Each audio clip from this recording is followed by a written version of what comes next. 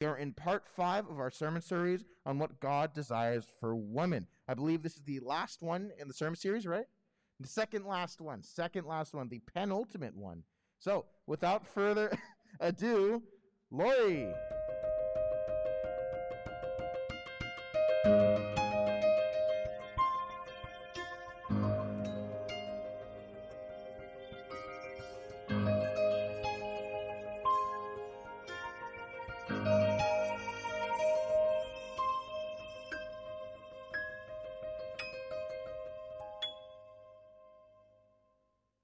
All right.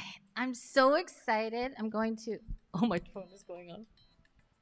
I'm going to set the timer for 15 minutes. Okay. I'm so excited. I'm Lori, and I'm one of the pastors here. And as part of our Do You See Her series, we're going to have a panel of men. And we're just going to have a 15-minute conversation on like how men can come alongside women and how we can see them. So I thank you so much for Stan and Tim and Kanan. They're representing 3 generations of Westlight to share with us. They're so brave. Thank you so much. So let's just get into it. What has been your big takeaway for the past, throughout this series? Okay, so I had it in some notes here. So my big takeaway is from Lori's first sermon is the woman who was misjudged by the followers of Jesus when she was doing with the hair and the perfume. So I felt that there was noteworthy because I felt everyone there should have known that they are sinful. Everyone is, no one is without sin. And I felt that it was odd that they saw her as beyond saving. And I felt that it was the nature of her sin and her being a woman, and that they made it seem like she was beyond saving. And I felt that it was especially discrediting to her. Mm-hmm. Another takeaway is the passages that Kotz brought up, and it's that they mostly are meant to give women power and purpose, yet they were, I would say, twisted and misrepresented to do exactly the opposite. And I felt that that was a way to keep the men who are in power from losing their spot, so to speak. Lastly, Jordan's message really resonated with me as, a man with women in my life, 2 sisters, that it's hard, that it's not like your place to save people, and that teaching them to defend themselves isn't really the solution to the problem. It's like a Band-Aid, and it's not really solving the root of the issue. And that's something that I feel like I have to impart on myself a lot more going forward. And that's it. Mm. Thanks, Kanan. Kanan eloquently summed up these messages, and I think for me the takeaway was sometimes when I hear messages and I understand it intellectually or with an understanding, that I think I've got it, and it creates a pivot point for me, and I do everything based around that understanding rather than really allowing other voices when I bring up these subjects to kind of shape that pivot or maybe change that pivot a little bit. So for me, the big takeaway was I don't know everything. And I should know this because when I was a teenager, I thought I knew everything. In fact, I thought I knew more than everything. And so what happened was through a series of life experiences, I started to see I didn't know everything. But then in terms of relationship, I thought I knew everything. And then I got married. And when I got married, that relationship was different because Sandy looks like a quiet person, but she's very strong. And I may look strong, but I'm pretty weak with her. And so what happened was we were blessed with 2 daughters. And my daughters are wonderful people, but they're very different. And that was also something I needed to learn. And so my pivot points were always changing, and I needed to allow what I knew to be incorporated into this new information. So it basically came down to allowing women to be able to express where they are, and not for me, kind of like what Kenan was saying, not for me to assume I know where they are, and I assume I know everything that they're going to say, but really listen and be present in it. So.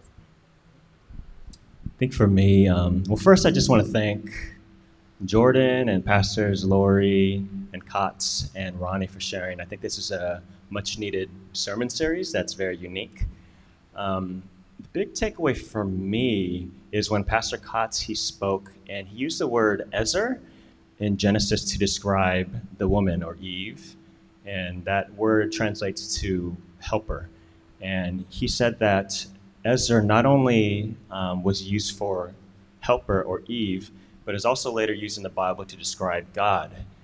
And that really was jarring for me, which was very curious, and I had to reflect and stop and say, why did that take me back and was so jarring to me? And thinking about my own understanding of who God is, it's a very male understanding of my conceptualization of God. I think about Jesus, and he's sort of the epitome of who a man should be. And then there's a Father, God, right, who's supposed to be this super Jesus, this almost like this Herculean, Zeus type of a strong figure from above. And that's the God who I really grew up to understand. And that's my conceptualization of God. And even in my pronoun use, like in my prayer, I always say he. I don't use any other pronouns. And I was just texting a friend earlier this week who had jaw surgery, and I said, praying for healing, that he would he would see you through. And of course, I added the capital H for the honorific, symbol. But I never use anything else to describe God than male pronouns. We just sang a song, "Good, Good Father." Would we ever sing, "You are a good, good mother, you who we are"? We even say, "Dear Heavenly Father." I never heard anybody say, "Dear Heavenly Mother." And so I wonder how that conceptualization would not only change my own practices, my own engagement in the Word and prayer and worship. I wonder how it would change it on a broader level in terms of how we as a church and as Westlight engage in community and things of that nature. That's good. It's like The Shack, or I don't know, that's an old movie. But that God was, the God figure, right, was a woman. It was Octavia Spencer. You didn't see that movie. Okay, but so Tim, if you can continue, like what do you think God is inviting you to? I guess just to follow the train of thought, how can I be more aware of the more feminine aspects of who God is, and to change my, I guess, pronoun use? I don't think God is either female or male, and maybe he's both. I think it's a human ascription that we ascribe to him. I think God is just God, and God is spirit. But I think for me, the work involves understanding and seeing God more through a female lens, or ascribing such stereotypical female traits to God. Okay, thanks. So I think the big thing that God is calling me to do is to be a better listener and to listen with more, I'd say, open ears. So, personally, I know that I'm not out here hurting people, right? But I would have a problem of taking personal offense when women would talk about how dangerous men can be and these things like that. And I felt like that would close my ears off and make me not receptive to learning more about the problems, because kind of like what Stan said, maybe I thought I knew everything. And I think I need to just be more receptive and to listen more openly, even though I do know some things. That doesn't give me the right to stop learning about these issues. Yeah, and I think Tim's point about how we oftentimes use male pronouns and things, I think we need to go back to kind of what Kenan was saying, to relearn maybe that God actually describes himself as taking on human form. or formed like a man, which does not mean that he didn't have feminine qualities or characteristics. It is, so I believe that one of the things God is inviting me to is to keep progressing and not settle for what I know. And there's a passage in Philippians that Paul writes, and in the voice, it reads as follows, and it sums up for me the desire of my heart.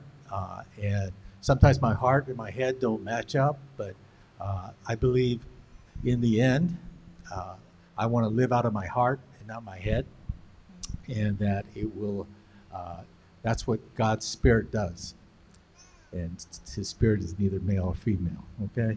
So, Philippians 3:12-16 says this, I'm not there yet, nor have I become perfect, but I am charging on to gain anything and everything the Anointed One, Jesus, has in store for me.